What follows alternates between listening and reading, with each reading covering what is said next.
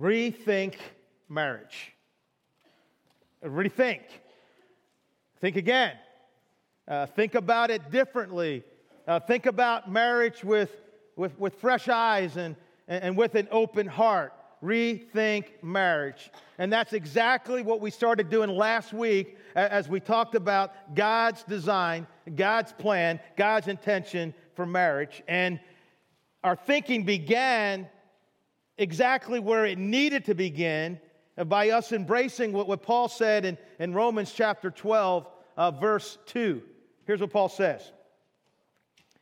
Don't copy, and by the way, the Holy Spirit inspired those words. Don't copy the behavior and customs of this world. Does our world have behavior and customs when it comes to marriage and family?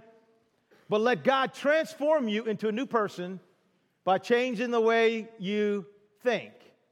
Then you will learn to know God's will for you, which is good and pleasing and perfect.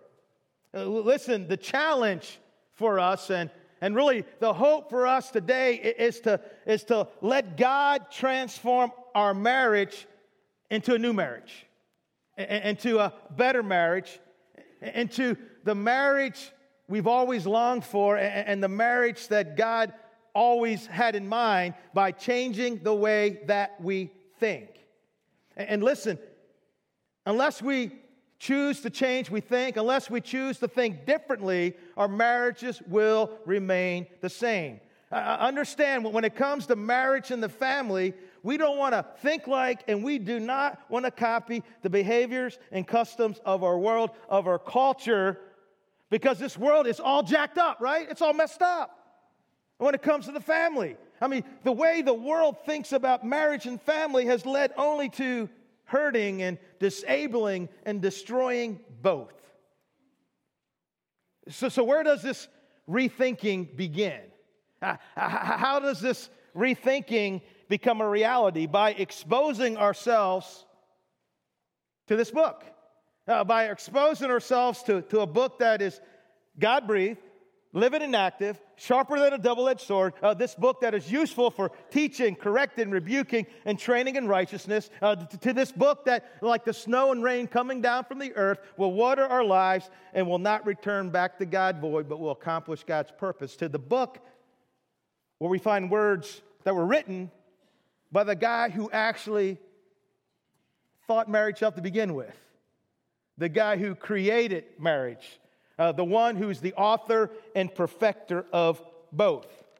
And doesn't it make sense to go to the one who designed and engineered something, created something, in order to find out not only how it works, but how to get the most out of it? Say on Tuesday of this week, your car stops running.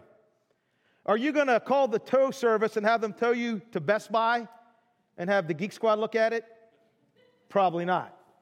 This morning in prayer time, I was looking at my iPad wasn't working properly. Like sometimes I'll plug it in to hear it, but without my earphones in, it won't play. I go, this is not working right. And Bill goes, it's probably a setting. I go, you're right. I said, I think I'll take it down to Lowe's this week. Bill goes, I really like Lowe's, but I don't think they're going to help you. And I said, exactly. Exactly. Right? Exactly. If we want to know how marriage works, what it's supposed to do, and how to get the most out of it, then it makes sense to go to the one who designed it, the one who drew up a blueprint and says, here's how the thing is supposed to work. And we look at marriage. God had marriage and family in his mind all the way back in the beginning, right? In the beginning, God created absolutely everything, this amazing universe that we live in. On day 6, he said, okay, now that everything is ready, let us create man in our own image. And he created man and woman in his own image. Okay? And then we know that, when you read Genesis chapter 1, it's like the overview, right? He created the universe. He created everything. And then Genesis chapter 2, he zeroes in. Okay, let's look at that again. And let's focus in on the main thing, me creating man and woman. He says, hey, he created Adam first and in his image, and Adam is like enjoying everything and some really cool animals, to hang out with.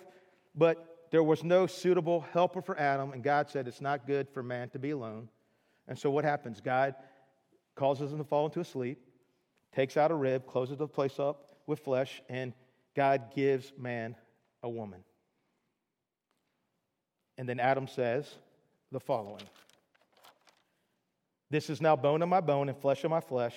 She shall be called woman, for she was taken out of man. That is why a man leaves his father and mother and is united to his wife, and they become one flesh. Adam and his wife were both naked, and they felt no shame." Now we're going to pray, and it's always good to, we pray palms open here a lot. You know, it's kind of symbolic to say, all right, God, you're going to speak because your word is true, it's active, it's not dead. And some of the stuff you say, God, I like a lot. Some I don't like a lot. You know, some's uncomfortable, you know, but palms open is just symbolic. God, whatever you say, I want to hear and put into my life. So would you pray with me? God, we love you, and God, there is no one like you. No one like you. No one ever loved us or will love us the way you love us. No one would ever believe in us the way you believe in us, pursue us the way you pursue us. And God, you alone we praise, God, with our lives. And God, I ask that right now you would just help us talk about something you created for us, and that the world is kind of messed up, and maybe we've messed it up too in our own lives. And God, I pray that our open palms mean that our hearts are open and our minds are open to your truth this morning. And God, help me to say what you want me to say in the way you want me to say it. In Jesus' name, amen. Okay, today is part 2 in our message, conversation about marriage by design, God's design for marriage. We're in the series, God's Blueprint for the Family. It was supposed to be 1 sermon, now it's 2, right? Next week, I'm going to talk about like finding your soulmate. Everything's kind of changing on me, but I thought, you know what? That's where family begins to start, right? How do we find the person we want to spend forever with? So we'll talk about that, all right? So if you're thinking it's something else next week, that's what it is, because who knows what's going to happen, right? It could change again. And like I said last week, I know that this is a really tough subject and a hard subject for a lot of people for a lot of different reasons. You know, maybe your marriage isn't doing so good. Maybe you have or are about to throw in the towel because you just given up all hope of things ever turning around. Maybe you've been through a divorce or on your way to the divorce and your heart still hurts. Maybe your spouse, you had a great marriage, but your spouse went on to be with Christ, and he's waiting to greet you there when you get there. I know that this is a very tough subject, because not only does this message hit close to home, this message is home. You know? And I got to tell you, I don't really want to be in your underwear drawer, right? But I got to be sometimes, right? You know, you don't want me there. I don't want to be there. You know, trust me. Glad you did laundry this week, right? But sometimes we just got to talk about this stuff, you know. But I want you to know that I do it with fear and trembling. Yeah, but I also do it with hope, because my God is great, my God is awesome, and my God can bring dead things to life. He's done it before, he'll do it again. And I want to read a quote from an awesome book. In your notes, you'll see, you know, I've referenced 3 different books, and I'd recommend any of these. This is a book by Tim Keller. Tim is like a super smart guy. He's got a church in New York City, and he has a book called The Meaning of Marriage. I just started reading it this week. Somebody hooked me up with it. And here's what he says. Marriage is glorious, but what? It's hard. Anybody agree? It's a burning joy and strength, and yet it is blood, sweat, and tears, humbling defeats and exhausting victories. No marriage I know more than a few weeks old could be described as a fairy tale come true. I believe all this, and yet there's no relationship between human beings that is greater or more important than marriage. I absolutely agree with that. Absolutely. Okay? Let's do some rethinking about marriage. And let's allow God to transform our marriage into a new marriage by changing the way that we think. And by the way, when you choose to change the way you think about marriage, don't expect our world to applaud. They're not going to applaud. Because as we read in 1 Corinthians chapter 1, verse 18, the message, 1 Corinthians 1, verse 18, the message of the cross is foolishness to those who are perishing. But we who are being saved know it's the very power of God, right? The world's going to look at us, really? That's kind of archaic.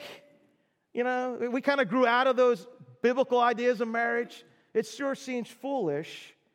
But we know, don't we? We know that it's the very power of God.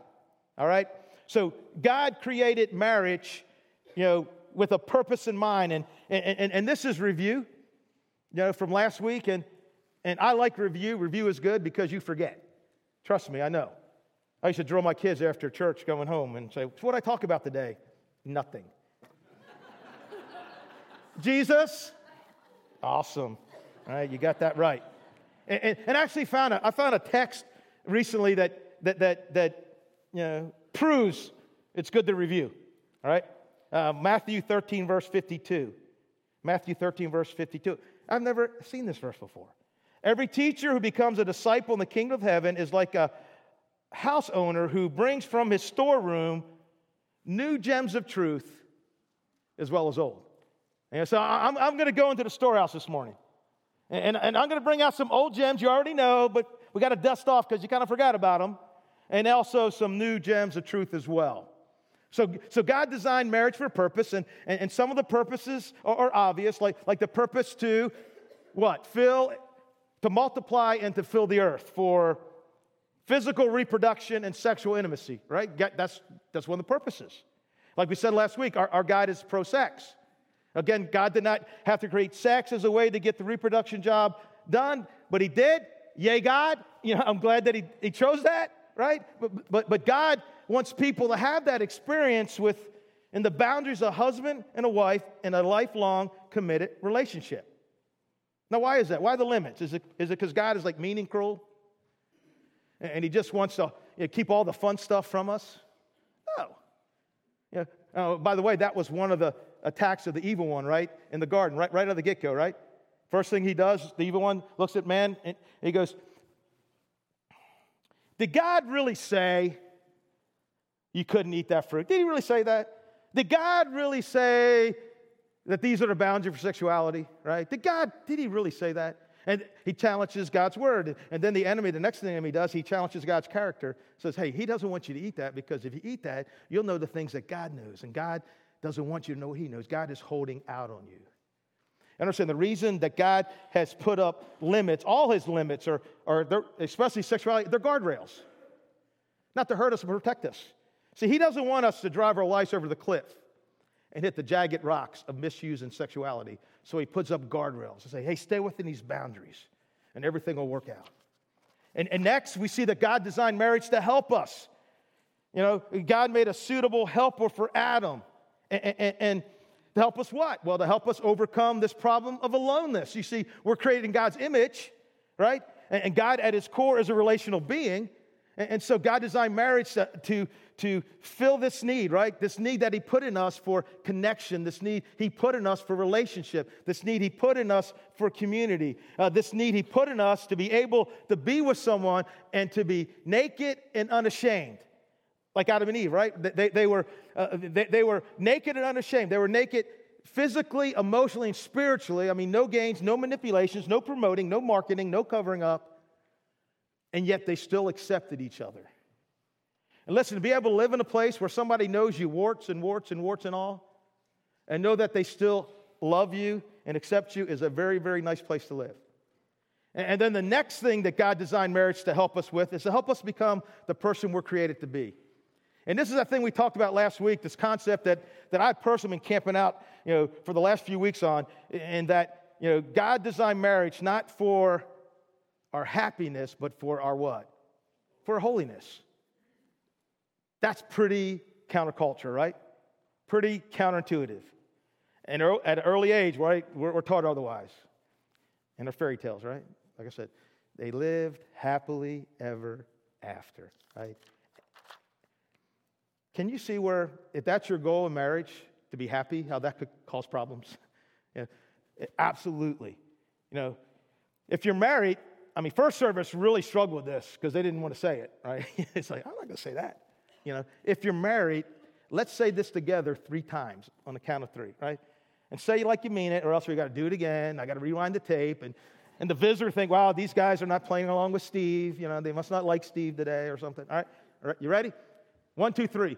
It's about my holiness, not my happiness. It's about my holiness, not my happiness. It's about my holiness, not my happiness. How'd that feel? Feel good? Gary Thomas, I read this quote last week. It's an old gem. Sacred Marriage, a great book. I recommend it. He says this: if you want to become like Jesus, I can't imagine anything better to do than to get married. Being married forces you to face some character issues you never face otherwise. Any situation that calls on us to confront our what? Our selfishness. I am so selfish. You are so selfish. And sometimes I think I'm not selfish, and I go like, whoa, you're making it all about you again. You're making it all about you again. Any situation that causes us to confront our selfishness has enormous spiritual value. Yes, perhaps the real purpose of marriage may not be happiness as much as it is holiness. You see, God has used marriage to kind of to reveal our flaws and show us how big those flaws are. I heard a guy say that marriage is the Mack truck driving over the bridge of your life. All right? You know, I got a Mack truck there. And the guy was saying he was under a bridge one time, and a Mack trucks were driving over it, and he go, whoa, there's some cracks. Whoa, they're getting bigger. They're getting bigger. Oh, I shouldn't be under this bridge, right? You know, and that's what it is, right? We have these flaws, right? And then we're married, and then those flaws, they get exposed. Wow, there's a flaw here. Wow, you really are selfish. You really tend to be rude. And then we have kids. We'll talk about that later, but then we hook up a trailer to that. And so we're pulling 2 Mack trucks, right? It's like, ugh. Okay, see, marriage is that place where 24/7, 365 days a year, year after year after year, you learn how to die to yourself. You know, you learn how to, okay, yeah, I see Paul wrote about that love thing. Love is patient. Now I get to try to practice it out in the real world. You know, love keeps no record of wrongs. Wow, I got to try to live that out. Marriage is where the Holy Spirit, helps develop it and shape us and put His fruit in our life, right? Fruit of the Spirit is love, joy, peace, patience. Here's my definition of marriage, and I added to it already this morning. Marriage is about a lifelong partnership, and here's what I added, with an imperfect person where we help each other become all that God created us to be. It's a lifelong partnership with an imperfect person where we help each other become all that God created us to be. And you see, when we think of marriage this way, when we rethink marriage, when we see God's vision for marriage like this, we begin to look at our spouse and say, babe, I see who God is making you to be, and it's awesome, and I like it, and it excites me, and I want to be a part of it. I want to partner with you and with God to help you be everything God wants you to be as you journey to His throne. Knowing that one day we're going to stand there, babe, we're going to stand there one day before His throne, and I'm going to see you in all your glory, and I'm going to say, you know what? I knew you'd always look like that. And because I saw glimpses of it as we journey together. You see, it's not about our happiness, it's about holiness.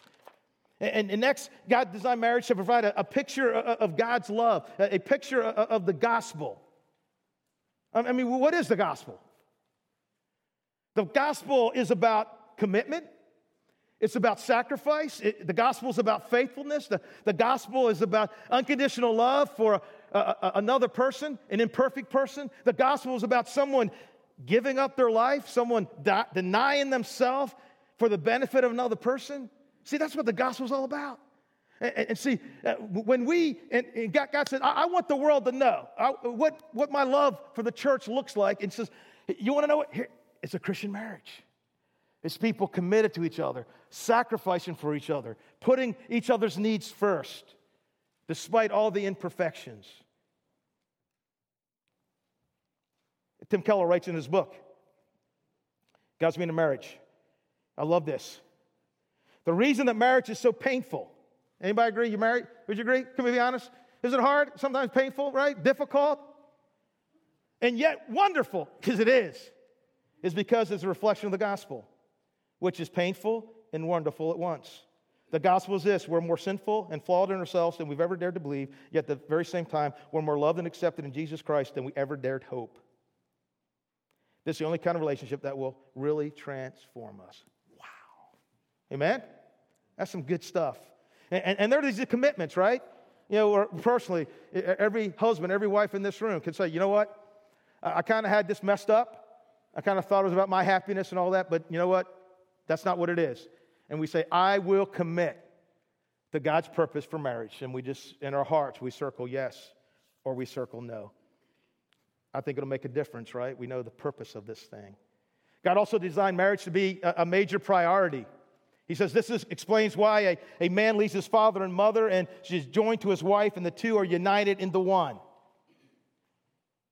Have you ever tried to glue two surfaces together? What is usually the first step, right? You know, you may ignore it, but they say what? Make sure both surfaces are what? That they're clean. So it creates a stronger bond. Have you ever skipped this step? Or did a lousy job on it? What happened? I know what happened to me. The rearview mirror fell onto the dash just 2 miles down the road. Dang it.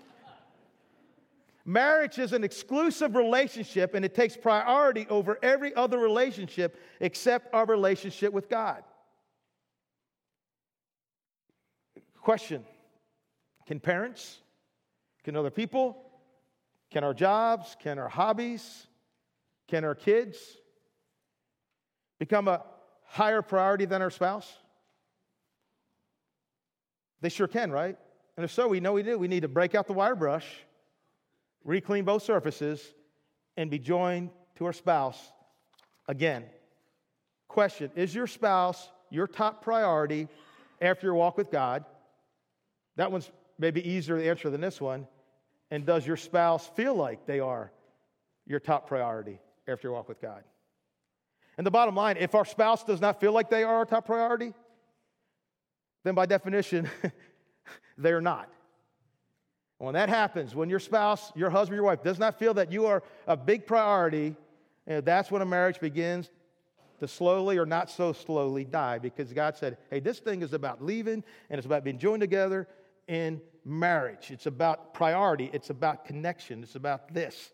And here again, we have another commitment. Simple, right? At least on paper, you know. I will do whatever it takes to make my marriage a priority and to make sure my wife or husband knows it's a priority. Whatever it takes. Maybe, I got carried, maybe my job or the kids, something else has gotten in the way, and my husband or wife, they're not sure anymore. I'm going to do whatever it takes so they know without a doubt, you are a major priority in my life.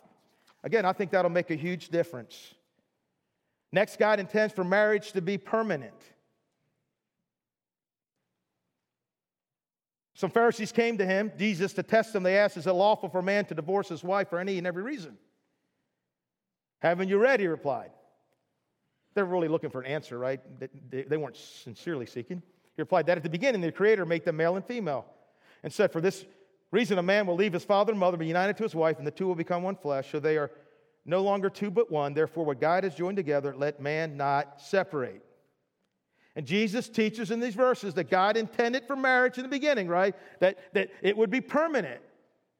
Now, the Pharisees were referring back to a law in Deuteronomy chapter 24 about divorce, but Jesus said, yeah, God allowed it, but He allowed it because men's hearts were hard. But God says from the beginning, I wanted a man to leave his father and mother and be joined to his wife, become one flesh, and to not be separated. I wanted them to stay together. And that word join, some versions say cleave. It's a really strong word, and it's actually used sometimes to refer to a covenant with God.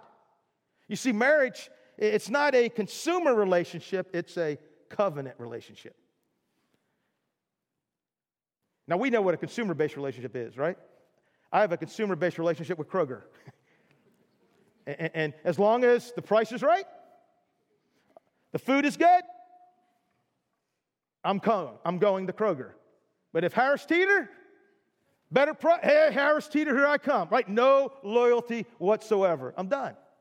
You know, you may be eating McChicken sandwiches at McDonald's, and a Chick-fil-A opens up next door. You say, hey, I've been enjoying those McChickens for $1.29, but I'm going to Chick-fil-A, right? You know, right? It's consumer-based.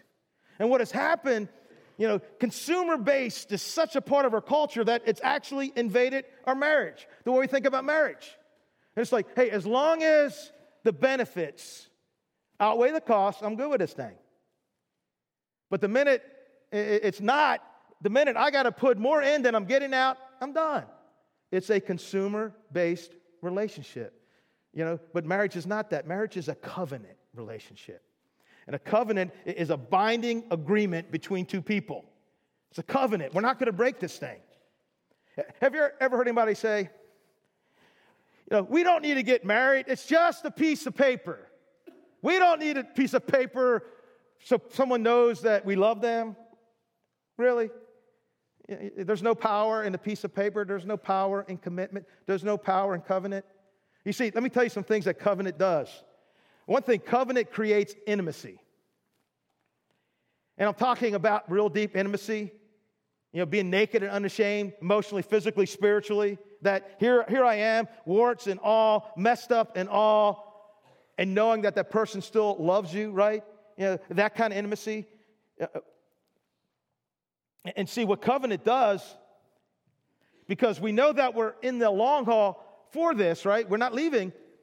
It leads to real intimacy because we can stop doing the things that everybody does when they're dating or even living together. We can stop marketing and promoting ourselves, right? Right? It's like, well, I got to put makeup on the day. I got to do this, because we're like, hey, I got to keep marketing and promoting myself because they may be done, right? So yeah, I'll go to the mall. Yeah, I'll watch that game with you because even though I don't want to, I'm going to pick up my underwear, even though I want to because, I got to continually market it because if you see the real me, you may not like the real me and you haven't bought me yet, right? And so where's the intimacy there?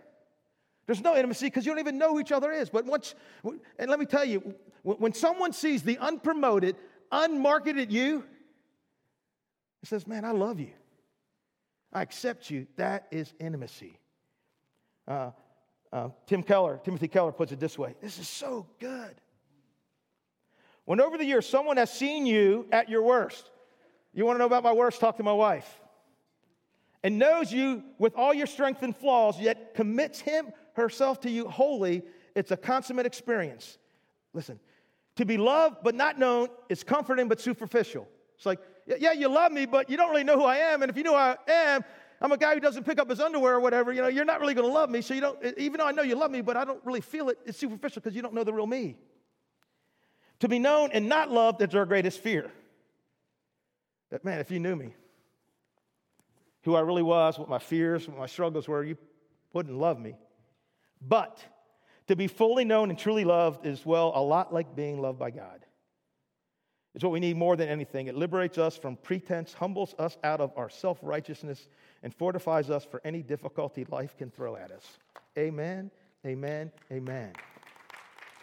Covenant, it creates intimacy. It also creates stability.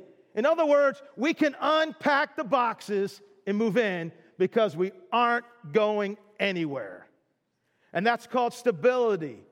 Stability for your marriage, stability for your home, stability for your kids. I'm not leaving because I can't leave. We're in a covenant.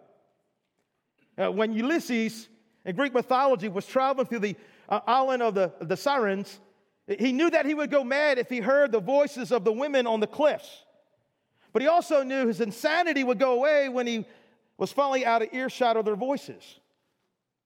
You see, he knew that he would get over it. And he did not want to wreck the ship when he knew that he was not in his right mind. And so what he did was he had his sailors put wax in their ears and he tied himself to the mast. And he says, no matter what I say, no matter what I scream, no matter what I threaten, stay on course. That's what a covenant does. We say, I'm not going to wreck this home. I'm not going to wreck this marriage in a moment of insanity, because I know my mind's not right. I'm not thinking straight. Man, there's stress at work going on that I'm not handling well, and I'm bringing it home. And, man, I just want to give up on everything. But I'm tied to the mast, and I'm not going to quit. I'm going to stay the course. Did you know that 2/3 of all marriages, studies say that 2/3 of people who say they're unhappy in their marriage, that if they would stay together, 5 years later would say, we're happy. But many people jump out too soon. Now, obviously, I think they probably got some help. They got some coaching. They got some counseling. And if you think your marriage may need a coach, we have elders. Man, put something in your connection card, grab an elder. We got a lot of marriages in here that are mature. That was the beauty of the conference we did. People sit around the table talking about their marriage. Hey, it's hard. You're two imperfect people, right? Two selfish people getting together. It gets crazy sometimes. And to have a coach is a really, really good thing. The covenant also creates perspective. Here's another book I quote here. Gary Smalley wrote a book, Love is a Decision. Good book, been around for a while. But marriage is a decision that we make to honor our spouse through loving actions regardless of our feelings or the cost. See, marriage is a decision, not a feeling. See, feelings make great fruit, but they make a lousy root. Right? If you say the root of marriage is feelings, well, my goodness. Sometimes you don't, let's admit, sometimes you really feel like you love your spouse. But the root of your marriage is a decision. You see, I made a decision on January 10th, 1997. As I stood before man and I stood before my God, I made promises to Laurie. And I said, I, Steve, take you, Laurie, to be my wife. To have and to hold, and for my favorite words, from this day forward. It don't matter what's back there, from this day forward. For better, for worse, for richer, for poorer, in sickness and in health, to love and to cherish, until we are separated by death, as God is my witness. I give you my promise. That's some serious stuff. Vows are serious, and God takes vows serious. I made a commitment. I made a decision. Check out what God says in Malachi chapter 2. Malachi. Here's what he says. He says, you cry out, why doesn't the Lord accept my worship? I'll tell you why. Because the Lord witnessed the vows you and your wife made when you were young. But you've not been faithful to her, though she remained your faithful partner, the wife of your marriage vows. Didn't the Lord make you one with your wife? In body and spirit, you're his. And what does he want? Godly children from your union. So guard your heart, remain loyal to your wife of your youth, for I what? Hate divorce. Notice he says, I hate divorce. Does he say I hate divorced people? Does not say that. I know that divorce happens, and you may be here, and you've had to suffer through a divorce. And if you had, I'm sorry for all the hurt, all the pain that you may even still feel to this day. And I'm also sorry for the way sometimes the church has treated divorced people, right? You're like a second-class citizen. You got a scarlet D on your head forever. That, God can forgive every sin, not that one. That's a lie. God can forgive any sin. I believe his grace really is enough. Sometimes divorce happens, and there's nothing we can absolutely do about it. We can't change history. And I want you to know that God forgives. We serve a forgiving God. But what I want you to think about is not, if you've been through divorce, not your past marriage, maybe your present one or a future one. And say, I'm going to think differently. From this day forward, I'm going to think differently. From this day forward, I'm going to think, hey, it's not about my happiness, it's about holiness. From this day forward, I'm going to think that marriage is about God using my marriage to reflect his glory in the church. That God uses my marriage to provide a Christ-centered home where people can grow to maturity from this day forward. Now, before we leave this point, and I got to tell you about a love story that's been going on in Maple Grove for quite some time. And some of you may notice it, some may not have noticed it. And if you didn't notice, it's probably because it doesn't fit our world's view of passionate love story. So if you're thinking about, I'm talking about some people who just started dating, or somebody who just got married, or that couple that's always holding hands. When you go to Facebook, they're always together, and holding hands, going to all these places, always seem to enjoy life. That's not it. See, the people I'm talking about were married in 1959. They've married 54 plus years, and her name are Sam and Madeline Sharp. That's a great picture. And I talked on the phone with Sam on Thursday. I said, Sam, can I share your love story? He said, absolutely. They were driving somewhere in California because Madeline wants to see some family in California. And Sam said, here's 4 keys we went into with our marriage. He said, number 1, this is a lifetime commitment. Number 2, we will always treat each other with respect, even when we're upset and feel like doing the opposite. The big D was never to be a part of their vocabulary, divorce. And Christ needs to be the center and strength of our marriage and our home.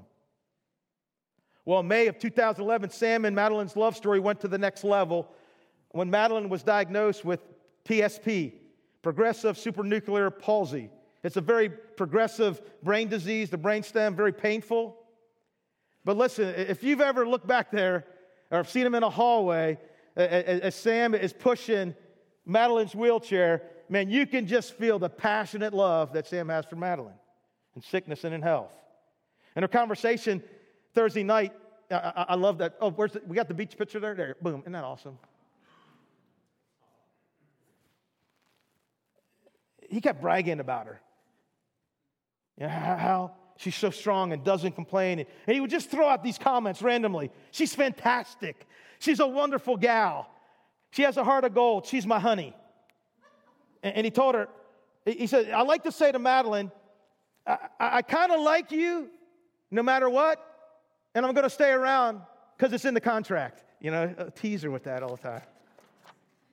And he made a point of saying 2 things as we wrapped up. He said, Steve, you know, if Christ was not the center of our home and our marriage, I don't know what we would have done. And he also said this, Steve, you know, we do not live for tomorrow. We just live for today. And of course, before he hung up the phone, he had to put the phone to Madeline so I could say hi to Madeline as they drove down the road. For better or worse, in sickness and in health, and marriage is a covenant relationship. And here we have this commitment, right? Where we are, husbands and wives. Say, you know what? I'll burn the ships. Divorce is not an option. And I'll fulfill my vows from this day forward. Next, God designed marriage to be pure. I'm going to start rocking this. I'm a little over, but, you know, I'm sorry. We'll be all right. Hebrews 13:4. Honor marriage and guard the sacred intimacy. Honor marriage and guard the sacredness of sexual intimacy between a husband and a wife. And again, sexual intimacy is expressed between the boundaries of a husband and a wife. In fact, Scripture says this. Run! From sexual immorality. It's got an exclamation point, right? No other sin so clearly affects the body as this one does. For sexual immorality is a sin against your own body. Don't you realize that your body is a temple of the Holy Spirit who lives in you, was given to you by God? You do not belong to yourself, for God bought you with a price, so you must honor God with your body. Now, our culture promotes the opposite, right? They don't promote run from sexual immorality. They promote run to sexual immorality, right? Any kind, anywhere, anytime you want. Did you know that 94% of all sex on TV and movies is between people who aren't married? That's just not reality, right?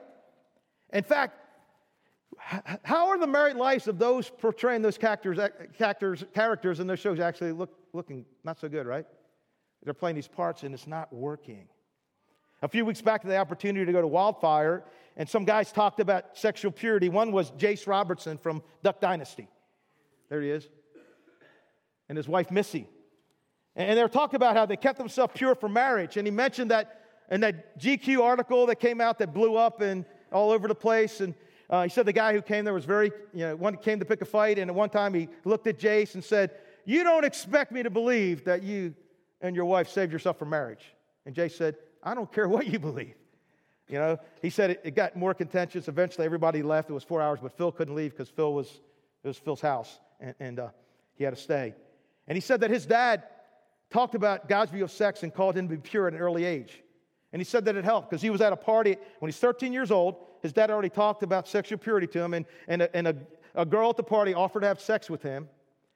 And one word came into his mind, "Run!" And he ran out of the house, right? all his friends see him running, and they're making fun of him. He says, I have the last laugh because I saved myself for marriage. I have a happy marriage with this many kids. And he said this, God's way in regards to sex is the best way. It's guilt-free, disease-free, and comparison-free. Yeah, it is. You know, I've never talked to anybody who said, I regret not having more sexual relationships before I got married. No one. But I have talked to those who regretted having those relationships. Tim Keller makes a killer statement here. And young people, older people, we need to hear this. Sex is perhaps the most powerful God-created way to help you give your entire self to another human being. Sex is God's appointed way for two people to reciprocally say to one another, I belong completely, permanently, and exclusively to you. And I love this. You must not use sex to say anything else. Anything less than I belong to you completely, permanently, and exclusively. And again, we have our commitment, right? I will run from sexual immorality. From having those conversations with some of the opposite sex I know I shouldn't be having. From looking at those sites on the internet I shouldn't be looking at, right? I'm going to run from sexual sin, yes or no? Again, that would help our marriage. And the last one is probably what you would expect me to say as we wrap up, is that God designed marriage to be perfectly positioned, with God at the center.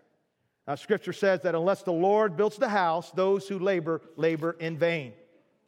Did you know that in Remarriage and Divorce magazine, it says this, that when a husband and wife both go to church together regularly and they read their Bible and they pray and have their own walk with God, that the divorce rate is 1 in every 1,105 marriages. Why is that? Because God's the foundation. God is the foundation, and God changes everything. There's a lot of debate going on sometimes, like who is the greatest coach of all times, or greatest quarterback even, right? It's the greatest coach. Is it Tom Landry? Is it Vince Lombardi? Is it Chuck Noll? Is it Bill Belichick? Who's the greatest coach of all time? Holy Spirit. Amen. The Holy Spirit. Greatest coach of all time. I mean, we have a coach inside of us that is there to help us be more like Christ. And here's the deal. Here's what happens. And I'm going to wrap this up. I apologize for being long, but we need to talk about this stuff. Here's what happens. See, say you like to be generous, right? And you're like, I want to give money. I'm not giving you nothing, but just pretend. Because I got like $13 in a McDonald's gift card someone gave me. Right? But you just start handing money out. You like to do it. There's a limit to that, right? Right? Because if you don't have a sufficient income coming in, you can't give the way you want to give. You need a love income. And you get that love income from God. When you allow God to love you the way that God wants to love you, that enables you to love your spouse and other people the way that God's called you to love. You can't do without it. You need a sufficient love income. And God loves you. God is passionate about you. And when you make God the foundation of your marriage and let God love you, your marriage will go to new heights and new levels. And so those are the commitments, right, that we're going to make. That I will, I will recommit or commit to God's purpose for marriage. That I'll make sure my marriage is a priority and that my spouse knows it, right? That I will burn the ships. I'm not going to throw out the D word to freak you out, to get my way, to scare you. No, not an option. And I'm going to fulfill my vows to the best of my ability.